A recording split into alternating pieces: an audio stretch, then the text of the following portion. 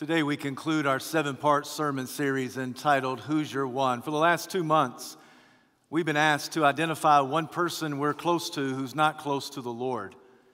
We've been encouraged to pray for that person every day, at least once a day, for the last 30 days. And we have been taught how to share the faith of the Lord Jesus Christ and how to share that gospel through a mechanism called 3 circles.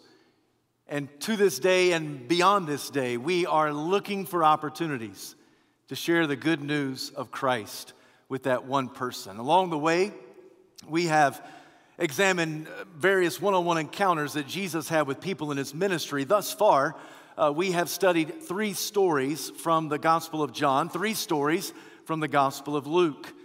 In John's Gospel, we examined Jesus and Nicodemus, Jesus and the Samaritan woman at the well, Jesus and the man born blind. In Luke's Gospel, we took a look at Jesus and the woman who anointed his feet with perfume, Jesus and the rich young ruler, Jesus and the wee little man named Zacchaeus. Today, we come to our 7th story, and I invite you to take your Bible and turn to Acts chapter 8. Now, instinctively and intuitively, some of you are thinking to yourselves, wait a minute. By the time you get to Acts chapter 8, Jesus has already been raised from the dead and ascended into the heavens. And while you're exactly correct, I want to contend this morning that Jesus was on the Gaza Road, that he had a one-on-one encounter with the Ethiopian eunuch through the sanctified servant named Philip, that just as Jesus spoke through Philip to Philip's one, so Jesus will speak through you as you interact with your one. Because the church's greatest evangelistic tool is a person who is passionately persuaded that Jesus is enough. Let me say that again. The church's greatest evangelistic tool is a person who is passionately persuaded that Jesus is enough. It is with that in mind, I invite you to take your Bible, turn to Acts chapter 8. Once you found your place in sacred scripture, please stand out of reverence to the public reading of God's holy word. Acts chapter 8, I'll begin reading at verse 26. I'll conclude at verse 40. Now an angel of the Lord said to Philip, go south to the road, the desert road that goes down from Jerusalem to Gaza. So he started out. And on his way, he met an Ethiopian eunuch, an important official in charge of all the treasury of Candace, queen of the Ethiopians. This man had gone to Jerusalem to worship, and on his way home, he was sitting in his chariot reading the book Isaiah the prophet. The Spirit told Philip, go to that chariot, and stayed near it. Then Philip ran up to the chariot and heard the man reading Isaiah the prophet. Do you understand what you're reading? Philip asked. How can I, he said, unless someone explains it to me? So he invited Philip to come up and sit with him. The eunuch was reading this passage of Scripture. He was led like a sheep to the slaughter, and as a lamb before the shearer is silent, so he did not open his mouth. In his humiliation, he was deprived of justice. Who can speak of his descendants? For his life was taken from the earth. The eunuch asked Philip, tell me, please, who is the prophet talking about, himself or someone else? Then Philip began with that very passage of Scripture and told him the good news about Jesus. And as they traveled along the road, they came to some water, and the eunuch said, look, here is water. Why shouldn't I be baptized? And he gave orders to stop the chariot. Then both Philip and the eunuch went down into the water, and Philip baptized him. When they came up out of the water, the Spirit of the Lord suddenly took Philip away, and the eunuch did not see him again, but he went on his way rejoicing. Philip, however, appeared at Azotus and traveled about, preaching the gospel in all the towns until he reached Caesarea. This is the word of the Lord, and thanks be to God. You may be seated. The man in our story named Philip is an evangelist.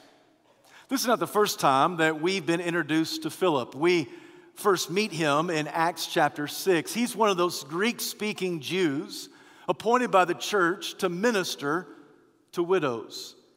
The criteria for the selection of men like Philip was simply twofold. Number one, that person had to be filled with the Spirit, and number two, full of wisdom. Friends, that's a pretty good epitaph, don't you think? Here lies someone who is full of the Spirit and full of wisdom. This is Philip. When you come to Acts chapter 8, Philip is among the many who are scattered in connection with the persecution of Stephen. We are told, according to Luke in Acts chapter 8, that Philip went to a Samaritan city and he proclaimed Christ there. I want you to feel the full force of that sacred sentence. Don't just skim past it. Don't just let it go in one ear and out the other. Philip went to a Samaritan city and preached Christ there. Many of you may recall that the purpose statement of the book of Acts is found in the opening chapter, verse 8, when Jesus said to the disciples, "You'll receive power when the Holy Spirit comes upon you. You'll be my witnesses in Jerusalem, Judea, Samaria, and to the ends of the earth." This statement is found on the lips of Jesus. It's given to the ragtag bunch of rednecks, his disciples. And to these individuals, the notion that Jesus was going to give them power so that they could be witnesses all over the place was something that really stoked their fire.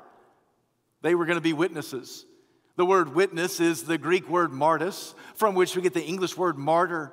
So these guys were going to be witnesses. They were going to testify to the identity of Jesus until their last dying breath. Every evangelist is the same way. Every follower of Jesus is a witness, a martyr of Christ, one who bears testimony to the identity of Jesus till our very last dying breath.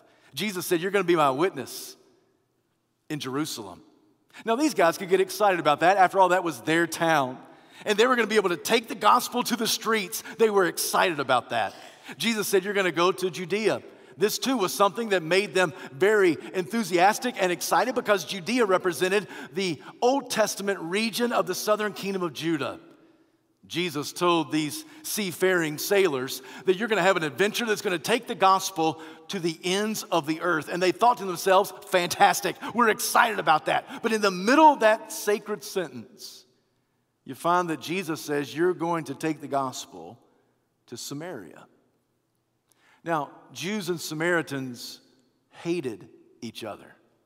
The animosity went back 700 years. In 722 BC, the Assyrian army invaded the northern kingdom of Israel. They deported many of the Israelite men, and they imported Assyrian men. Those Assyrian men began to intermingle and intermarry with the Israelite women.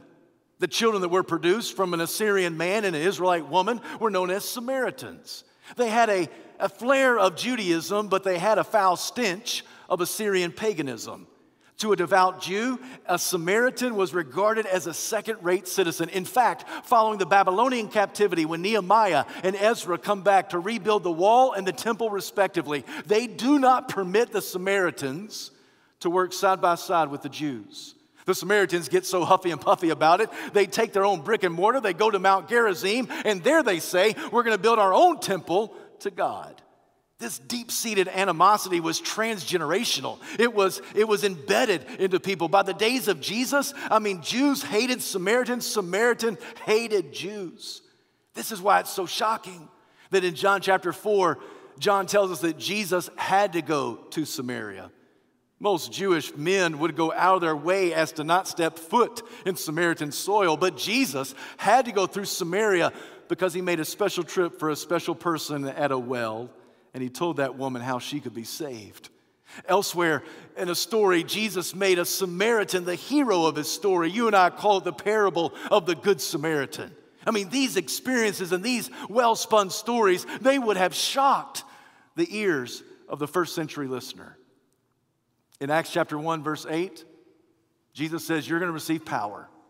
The Holy Spirit's going to come upon you. You'll be my witnesses in Jerusalem, Judea, Samaria, and to the ends of the earth. In Acts chapter 8, we find that Philip goes to a Samaritan city, and he proclaims Christ there.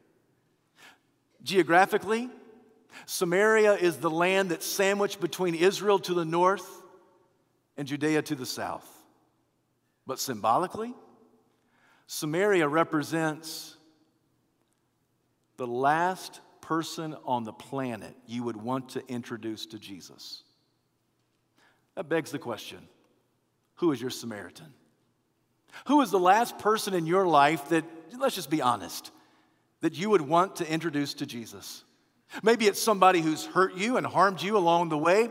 Maybe it's somebody who doesn't think like you, act like you, share your same values. Maybe it's somebody who doesn't vote like you, walk like you, talk like you. Maybe it's somebody who has a lifestyle that you just see as something that is completely abhorrent. Maybe it is a person who has a different skin color. Maybe it's an individual from another part of the world. Maybe it's somebody across the street. Maybe it's somebody across the globe. Maybe it's somebody who doesn't share your same experiences. Who is your Samaritan? Who is the last person on the planet that you would want to introduce to Jesus? All of us have Samaritans.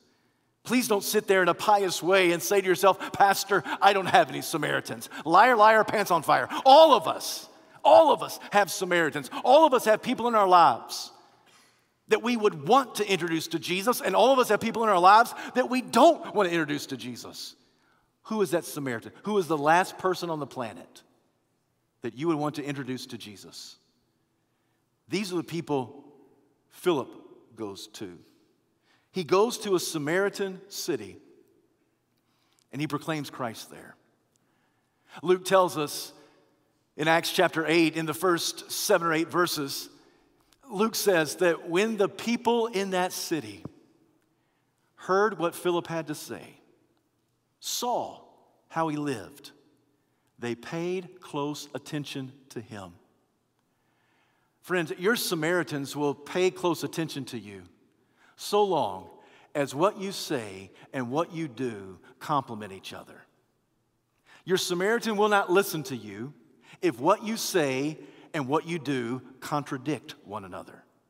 If you say one thing, but that you live another way, your Samaritan will not give you the time of day. But even your Samaritan might pay close attention to you if what you say and what you do mirror one another, they complement one another. And in this moment, in this town, that's exactly what Philip did. What he said and what he did were in agreement with each other. And so they paid close attention to him, and a great revival broke loose. When you get down to verse 8, we are told that there was great joy in that city. Because whenever Jesus is Lord of the heart, there's joy in that heart. Whenever Jesus is Lord of the life, there's joy in that life. Whenever Jesus is Lord of the marriage, there's joy in the marriage. Whenever Jesus is Lord of the family, there's joy in that family. Whenever Jesus is Lord of the community, there's joy in that community. Whenever Jesus is Lord of the church, there's joy in that church. Whenever Jesus is Lord of the nation, there's joy in that nation. Whenever Jesus is Lord of the culture, there's joy in that culture. If there's no joy, chances are there's no Jesus. Because wherever there's Jesus, there's joy. Philip was told to go to a Samaritan city. He went, he preached, he lived the authentic Christian life, and revival broke loose. Even Samaritans paid close attention to this Greek-speaking Jew. In verse 26, the first verse of our passage, the angel of the Lord told Philip, I want you to go south to the road, the desert road that goes down from Jerusalem to Gaza. So he, being Philip, started out. I want to submit this morning that this is a story about an evangelist. In fact, later in Acts 21, verse 8, Philip will be described as an evangelist. This is a story about what it looks like to be an evangelist of the Lord Jesus Christ. And there are 3 characteristics in this story. The first one is this: that an evangelist is desperately dependent upon the direction of the Spirit of the Lord. An evangelist is desperately dependent upon the direction of the Spirit of the Lord. Why would Philip go from a congregation of many to a congregation of one? Do you know what's so attractive about the Gaza Road? Nothing. Do you know what's appealing about the Gaza Road? Nothing. Do you know what the number one tourist attraction is on the Gaza Road? Nothing. It's 50 miles of nothingness. Homer, in his Odyssey, said that Ethiopia is the last place on the planet and Gaza is the last watering hole. to the last place on the planet. I mean, there is nothing on the road from Jerusalem to Gaza. There are no exit ramps. There are no billboards. There are no restaurants. There's no rest parks. There is nothing. There is nothing there. It is dirt, rock, and sand, and more dirt, and more rock, and more sand. Why in the world would Philip leave a thriving ministry to many Samaritans in a particular city to go to a godforsaken road that goes from Jerusalem to Gaza, where there's only one person on that road? Why would he do that? Because he was desperately dependent upon the direction of the Spirit of God. If the Spirit of God told him to go east, he would have gone east. To go west, he would have gone west.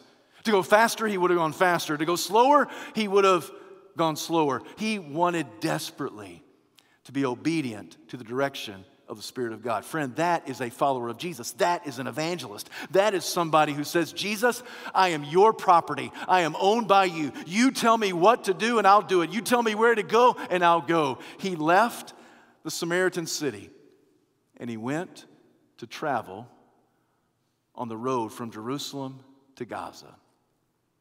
It's at this point that you and I need to take note of the significant shift in the storytelling of Luke in the book of Acts. Luke, up until this point, had been talking about mass conversion. In Acts chapter 2, verse 41, 3,000 people are saved on the day of Pentecost. In Acts chapter 4, verse 4, another 2,000 people are saved when Peter and John preach. Massive numbers of people come to faith in Jesus Christ. Luke wants us to know this is a mega movement of God. This is a massive church movement of the Lord, and thousands upon thousands of people are coming to faith in Christ. But when Luke gets to chapters 8, 9, and 10, it's 3 chapters, it's 3 stories, it's 3 individuals. In Acts chapter 8, it's the story of the salvation of the Ethiopian eunuch. In Acts chapter 9, it's the story of salvation of the man named Saul, who later becomes known as Paul. In Acts chapter 10, it's the salvation of the Gentile man named Cornelius. Luke wants us as the reader to understand that people enter the kingdom of God one person at a time. People enter one person at a time. Thousands of people are being saved, but the way they're being saved is one person at a time. You come to Acts chapter 8, it's the story of Philip and the Ethiopian eunuch, because salvation is granted to anyone regardless of condition, class, or creed. Salvation is extended to anyone who just might believe that Jesus is the Christ, the very Son of God. And so you come to Acts chapter 8, and it's there that we're introduced to the anonymous man who's simply described as an Ethiopian eunuch. We don't know this man's name, but we know something about his country and about his condition. This man is an Ethiopian, which tells you that he is a chocolate man. He's a black man. He's from Ethiopia. I have a pastor friend who, when he comes to Acts chapter 8, he preaches a sermon, and he simply entitles it, When Dustin Met Denzel. And he said that Philip is like Dustin Hoffman, the small Jewish man. And the Ethiopian is like Denzel Washington, tall, dark, handsome. He's influential, he's wealthy, he's got star-studded good looks. This is the Ethiopian. He is somebody who has extreme influence. He is in charge of the treasury of Candace, of the queen of the Ethiopians. He is the minister of finance. He has a tremendous job. He has great wealth. The reason you know he has great wealth is because he personally owns the scroll of Isaiah. And parchments in those days were extremely costly. This man who has great wealth and great influence, he is well respected. He also is a man of great education. He can read the Hebrew language that the scroll is written on. He can read the scroll. He understands it. He knows that he's got a problem. He knows that this is speaking of someone. Is he speaking of himself or someone else? So he's reading this scroll. He's a very educated man. He's a wealthy man. He's a person of great influence. He has a great job in the Ethiopian government. He is an Ethiopian. But it also tells us something about his condition. He is a eunuch. There's no easy way to say this, so I'll just tell you. To be a eunuch means that this man was castrated. It's at this moment that every man begins to shift in his seat just a little bit. We get uncomfortable, but this man was emasculated by either cutting or crushing. Now, because of that, he had very little to no sex drive. He had no ability to procreate the human race. So in those days, a eunuch was someone, because of that, who was very trusted. He was entrusted with great responsibility because his only drive was the drive of his work, to do a job well done. And so many times eunuchs were given prominent jobs and positions, and such is the case of this man. However, this man knows that he's blemished. He knows that he's broken. Luke tells us he had been to Jerusalem in hopes of worshiping God. He's a seeker, we may call him. And yet this man must be disappointed because it's Darrell Bock in his commentary who says this man's trip would have taken probably 5 months. He's on a 5-month journey to Jerusalem in the hopes of worshiping God and then coming back home. And he's coming back home, and he would have been denied access into the sacred temple. Because according to Deuteronomy chapter 23, verse 1, anyone who's been emasculated by cutting or crushing is denied access into the sacred assembly.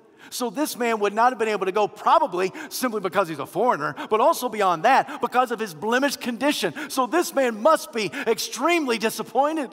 I mean, he went all this time. He was hoping to meet God. He was hoping to worship the God of the universe. And as he got there, he was denied access. Now he's on his way back home. He's trying to make heads or tails of what's going on in life. He's reading a scroll from Isaiah the prophet, one of the greatest prophets in Jewish history. And as he's reading it, he can't understand it. This man has influence but no insight. He must be frustrated. He's got to be aggravated. It's at this moment that the Spirit of God tells Philip, go run beside that chariot. That chariot? Yes, that's the only one on the road, Philip. Go run beside that chariot. There's nobody else on the road. I don't know how large this man's entourage is, but he's in the fanciest chariot. Go run beside that chariot. Just stop and think about this for a moment. It is quite comical. This man is coming back from Jerusalem. He's the only one on the Gaza road. His entourage, his chariot is kicking up some dirt. And all of a sudden, as he looks out the window of his chariot, there's a short Jewish man who's running as fast as his little legs would carry him, right? And he looks over there and says, what in the world? Why are you here? And Philip just asked him a question. You understand what you're reading? How can I? He replied. Unless somebody explains it to me. You must be sent from God because my life is falling apart and I need somebody who can give me some answers. I told you that this story is a story about an evangelist, and there are 3 characteristics. The first one being that an evangelist is desperately dependent on the direction of the Lord. But secondly, an evangelist is eager and willing to run beside brokenness.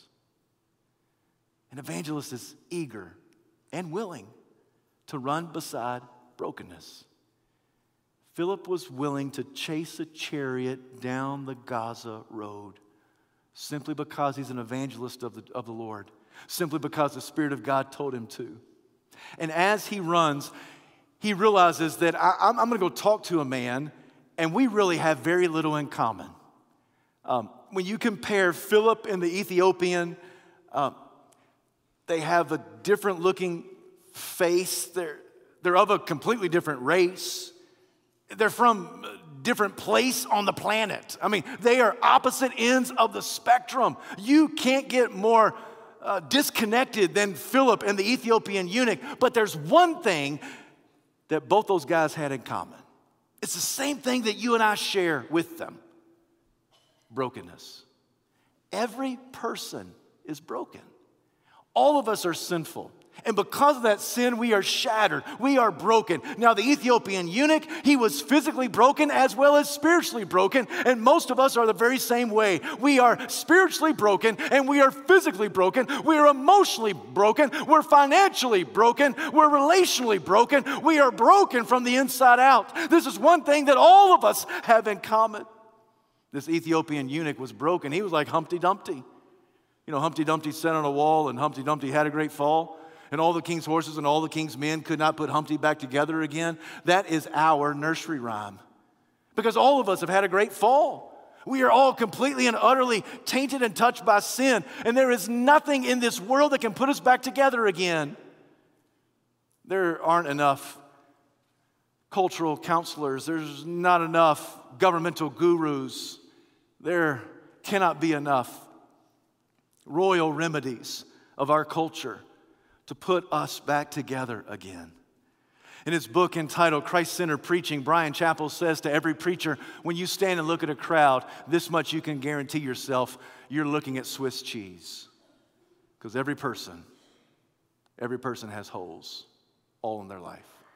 Now, we try to fill those holes with fame and fortune, relationships, power and prestige, satisfaction, contentment, pleasure. We try to fill the holes of our life with various things, but the reality is the hole is a gospel-sized hole. It is only the gospel of the Lord Jesus Christ that can sufficiently and satisfactorily fill the gaping hole of our life. Everything else falls short. Everything else we try to stuff into our life, everything else we try to patch into our life, everything else we try to download into our life, everything else we try to plug into our life, it doesn't measure up because we have gospel-sized holes. We have to be willing, like Philip, to run beside brokenness because regardless of the person we see, that person is just as broken as we are. And if we are the redeemed, then we know that Jesus satisfies. That Jesus is more than enough. And what we need in our life is what they need in their life. Philip ran beside brokenness. He was eager. He was willing to do it.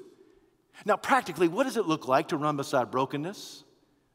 Practically, it means that you leave room for questions. The conversation initially was just a couple of questions. Do you understand what you're reading? Does life make sense? Is there something I can help you with? Are you troubled by anything? It's just a question. It's just a question. It's not a defensive question. It's not a dogmatic question. It's just a question. Do you understand what you're reading? And the man responded with a question. How can I unless someone explains it to me? You and I have to leave space for questions. Questions are essential. Your one has to be able to ask you some questions. Now, for most of us, we don't like questions. Because we think to ourselves, my one is going to ask me a question that I don't know the answer to. Let me say a couple things about that. For starters, you probably know more of the answers than you think you know. Because you have been discipled. You have read your Bible. You have been walking with Jesus for some length of time. He has equipped you with answers. So your one may ask you a question and it may shock you that you know more answers to their questions than you thought you did. But inevitably, your one's going to ask you a question that you don't know the answer to. My one asks me a question I don't know the answer to. We are placed in a community of faith. We don't have to go at this alone. That's why we call each other brothers and sisters. We are a faith family. So I can bring my unanswered questions to you, and you can help me hash out the answer to that question, and vice versa, because we together are better than we are by ourselves. So don't be afraid of asking questions, and don't be afraid of questions being asked of you. You don't have to have all the answers. You don't have to be the expert. You just have to know the expert, and that's Jesus. And Jesus can help you answer the question, or he can bring another brother, bring another sister along to help you hammer out what is this question and how should I respond. We as a church should never be afraid of any question. If we run beside brokenness, inevitably, we just might lead with questions. We might get bombarded with questions, but we run beside brokenness in the hopes that that person will invite us into their chariot. That person will invite us into their life.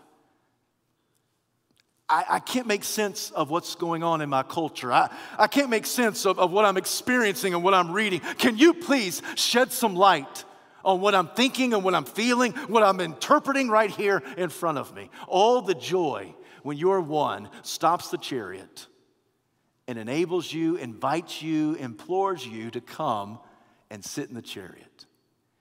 A great story that illustrates this comes from one of my best friends in ministry. His name is Paul Burton. For some of you, I've told the story before. Paul Burton's father was Ron Burton Sr. Ron Burton was the first draft pick of the New England Patriots back in the early 1960s. Ron Burton Sr.'s story is one of Humpty Dumpty. He was broken.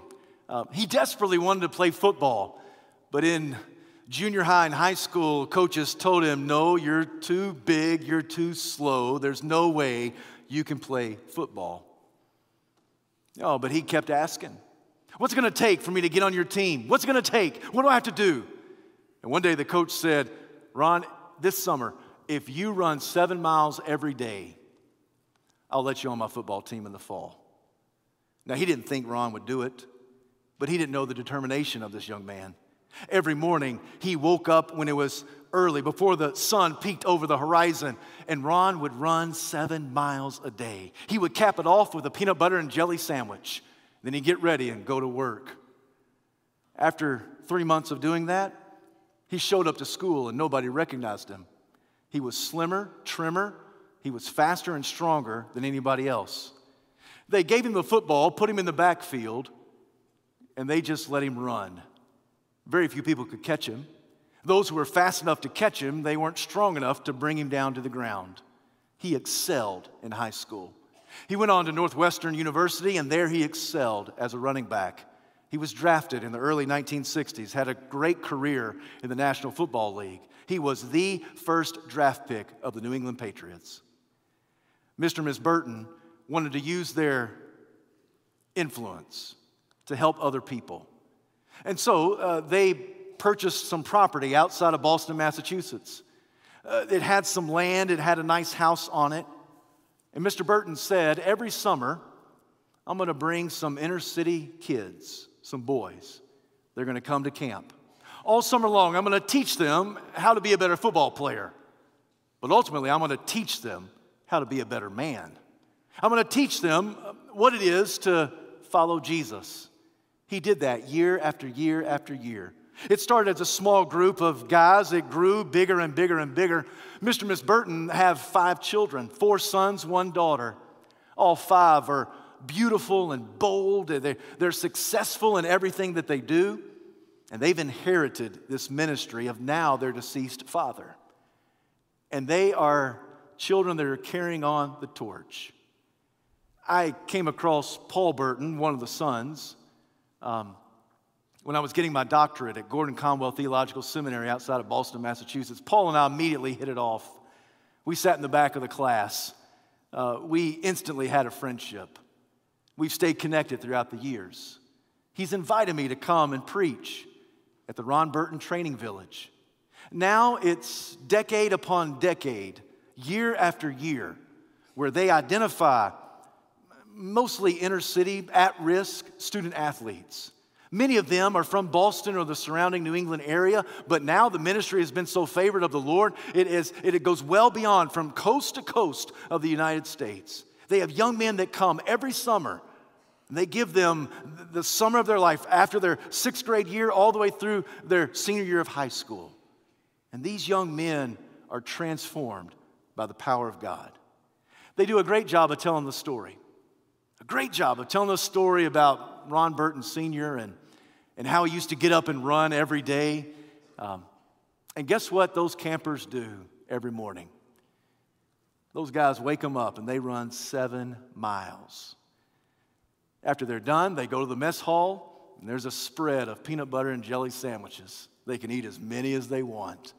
I remember one of the years when Paul invited me to come up, he asked me, he said, hey, do you want to run tomorrow morning? I prayed about that for about 4 seconds. And I said, no, God does not want me to run 7 miles. He said, well, will you at least wake up when they run? I said, yeah, I think I can do that. He said, what if we got on a golf cart and we kind of rode around with them? I said, no, God wants me to ride a golf cart. So Paul and I got on a golf cart. We positioned ourselves at one of those important turns of the 7-mile race. And we just sat there. And we were just encouragers. As people came up, of course, he would call them by name, and then I would call them by name as if I knew them. And then I would start clapping for them, and now on they would go. It's in that moment that Paul told me this story. You see that young man? Yeah. That man comes from a great Christian home. Mom and dad love Jesus, love him, love the family. He's a solid believer in Christ. You see that guy over there? Yeah. He's never known his dad. He's been coming to camp for years. He has so much hatred that's built up inside of him. You see that young man right there? Yeah. He has 2 moms. You see that guy right over there? Yeah. His parents are Muslim. I said, Paul, wait a minute. Do you interview these families before they come in? He said, you know we do. I said, do you tell them that you are a Christian camp? He said, you know I do. He said, we make no apologies about it, that we are a Christian camp. He said, and this is what the Muslim family told us. Our son knows how to hate. He needs to now learn Christian love. We want him to come to your camp. I said, Paul, there's nobody in our culture that would tell that story. He said, you're exactly right. It doesn't fit the national narrative, but I'm telling you, this is what God is doing. I said, man, in a span of 30 seconds, you just described the entire American culture. You got them right here outside of Boston, Massachusetts. Paul, do you ever get nervous, uncomfortable about putting together all of these individuals from various backgrounds? And immediately, he said, no. I said, why don't you get nervous? He said, because our dad told us, don't you ever turn anybody away who wants to come to this camp. Because we just might be the only Jesus they ever see. You know what that translates into? Don't be afraid to run beside brokenness. Every person on that run, broken. Every person on that run in need of Jesus. And what Ron Burton said to his children, I say to you, don't ever be afraid to let anybody in your life, because you just might be the only Jesus that they ever see. This man, Philip, was willing to run beside brokenness. He simply led with a question. Do you understand what you're reading? How can I unless somebody explains it to me? Well, I can give it a shot. He ordered for the chariot to be stopped. He invited Philip to come, and beginning at that very passage of Scripture, he told him the good news about Jesus. He was reading the scroll of Isaiah. It was Isaiah 53. As a lamb before a shearer is silent, so this man did not open his mouth. He was assigned a grave with the wicked. Who is this man talking about, himself or someone else? Asked the Ethiopian eunuch. And beginning with that very passage of Scripture, meeting him exactly where he was, he told him the good news, the euangelion of Jesus. The third characteristic is that an evangelist is rooted in the Scripture, because the Bible reveals our need for Jesus the Christ. Any evangelist worth his or her salt is always rooted in the Scripture, because it's in the Scripture that we see ourselves for who we are. It's in the Scripture that we see Jesus for who he is. It's in the Scripture that we see our desperate need for salvation that only Jesus Christ can offer. So we are rooted in the Scripture because the Bible reveals our desperate need for Jesus Christ. I'm sure that as they unrolled Isaiah 53, Philip began to talk about this Jesus who was pierced for our transgressions, crushed for our iniquity. The chastisement that brought us peace was upon him, and by his wounds we are all healed. After they got through with Isaiah 53, they probably unrolled Isaiah 54, and then they unpacked Isaiah 55.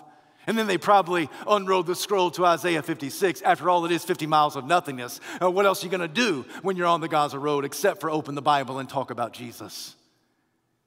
So chapter by chapter they went. They probably got to Isaiah 56. Have you ever read Isaiah 56? Have you ever read Isaiah 56 verses 3, 4, and 5? Let no foreigner who has bound himself to the Lord say, the Lord will surely exclude me from his people. Let not any eunuch complain, I'm only a dry tree. For this is what the Lord says, to the eunuchs who keep my Sabbath, who choose what pleases me, hold fast to my covenant. To them I will give within my temple and its walls a memorial and a name better than sons and daughters. I will give them an everlasting name that will not be cut off. Don't miss the irony. Here in Isaiah 56, as the scroll is being unrolled, so the eyes of faith are being illuminated there in the life of the Ethiopian eunuch. And Philip is saying, look, God had you on his mind when he told Isaiah to write this some 700 years before this very moment. So you were on God's mind because the Bible is a mirror. It shows us who we are. It shows us our need for God. And God will give you a name that's better than sons and daughters. God will give you a name that will be written in his temple. You were denied access into the temple of Jerusalem, but God's temple you'll be invited into because God says he will not cut you off. You may be a dry tree. You may be someone who the world has just shoved aside and pushed away, but God says, I've included you into my family. I've included you because the gospel of the Lord Jesus Christ goes out to anyone who might believe.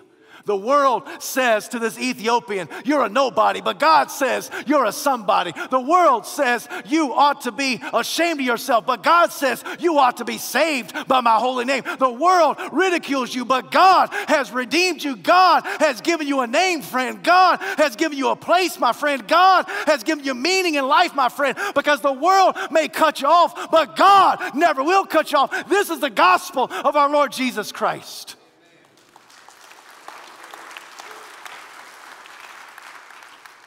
If you ask yourself, what is the gospel? Here is a simple statement. That the gospel is God's salvation of grace extended to you regardless of your brokenness. That's the gospel. The gospel is God's salvation of grace in Jesus Christ that's extended to you regardless of your brokenness. The Ethiopian knew he was broken. He knew that God had supplied his salvation. They came to water. Why should I be baptized? Sounds like a great idea, Philip said. The Ethiopian ordered for the chariot to be stopped. Together they went down into the water. Philip baptized the Ethiopian. As he was bringing the eunuch back up out of the water, the Spirit of God snatched Philip away. Now that would startle you and me, but not the Ethiopian. He went home rejoicing. He went home rejoicing. Why? Because when Jesus is Lord of the life, there's joy in that life. Many church historians say that it's this Ethiopian eunuch who goes back to Ethiopia, single-handedly wins the country for Christ. Don't ever think to yourself, I can't do anything that will impact the kingdom. Don't ever think to yourself, don't ever sell yourself short. Because God can use you. If he can use the Ethiopian eunuch, he can certainly use you. Because the church's greatest evangelistic tool is a person who is passionately persuaded that Jesus is enough. We are told that Philip went to Azotus and then on to Caesarea. The last picture we have of Philip in Acts chapter 8 is that he is preaching the gospel in Caesarea. The next time we find him is in Acts chapter 21, verse 8. And it's there that Philip is in Caesarea. And this is how Philip is described in Acts 21, verse 8. Philip the evangelist, one of the 7. Luke wants us to know exactly who this Philip is. He's one of the 7. The 7 selected in Acts chapter 6 to minister to the widows there in Jerusalem. He's one of the 7. But even more importantly than that, he's the evangelist. What does that tell you? It tells you that for the last 20 years of his life, he had been doing the same thing he did on the Gaza Road. He was an evangelist. desperately dependent on the direction of the Lord, eager and willing to run beside brokenness, rooted in the Scripture because the Bible reveals our need for Jesus the Christ. He was an evangelist. Throughout the years, he would meet one person, tell them the gospel, they would enter the kingdom. He would meet another one, tell them the gospel, they'd enter the kingdom. He would meet another one, tell them the gospel, enter the kingdom. He did this consistently over the next 20 years of his life. My friends, I come to the conclusion of this 7-part sermon series. What the Bible says of Philip, I want the Bible to say of me. I want the Bible to say of you. These are men and women who are evangelists of the Lord Jesus Christ. How often do you think of yourself as an evangelist? Oh, you think of yourself as a mom or a dad. You think of yourself as a hard worker. You think of yourself as a coach. You think of yourself as a taxi driver. You think of yourself in a host of ways. How often do you think of yourself as an evangelist? An evangelist is a person who is desperately dependent on the direction of the Lord, one who's eager and willing to run beside brokenness, one who is rooted in the Scripture, for the Bible reveals our need for Jesus the Christ. Friend, don't stop looking for your one. The church's greatest evangelistic tool is a person who is passionately persuaded that Jesus is enough. If you're here this morning and you don't know Jesus as Savior and Lord, today I invite you. I want to run beside your chariot. I want to ask for you to stop and invite me to come in and invite me or one of the pastors to just share with you about who Jesus is. If you're not a Christian, please this morning, will you consider giving your life to Christ? If you are a believer, you're an evangelist. You're part of the redeemed. Can I ask you one final question? Are you really passionately persuaded that Jesus is enough? Are you really passionately persuaded that Jesus is enough? It is so easy on Sunday morning to say, yes, yes, Pastor, I am passionately persuaded that Jesus is enough.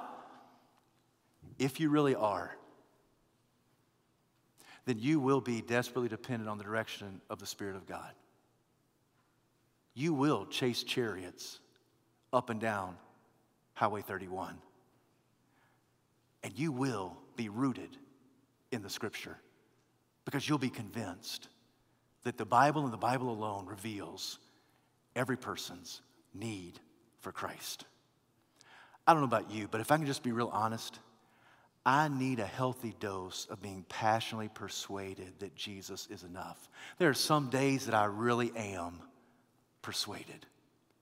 Then there are other days that by my actions, I don't reveal the depth of passion that I need to have. And maybe that's you, friend. And today, as we conclude this series, maybe you just need to come and say, Lord, please help me. Help me to be the evangelistic tool in your hands, that I'm a person who's passionately persuaded that you are enough, and it'll be evident not just in my lips, but in my life, not just in my talk, but in my walk, that I will be passionately persuaded, and it'll be evident to everybody. And it just might be there are some chariots that come to a screeching halt and invite you to come and share. Heavenly Father, we bow before you. Lord, we give you this invitation. We pray that you will speak to us, help us to respond in obedience. Oh Lord, we pray that if there's one who is lost, that today they will be found. For those of us who are like Philip, we are saved, we're part of the redeemed. Help us to be men and women who are passionately persuaded that you, Lord Jesus, you are enough, and it impacts daily life. In Jesus' name we pray, amen.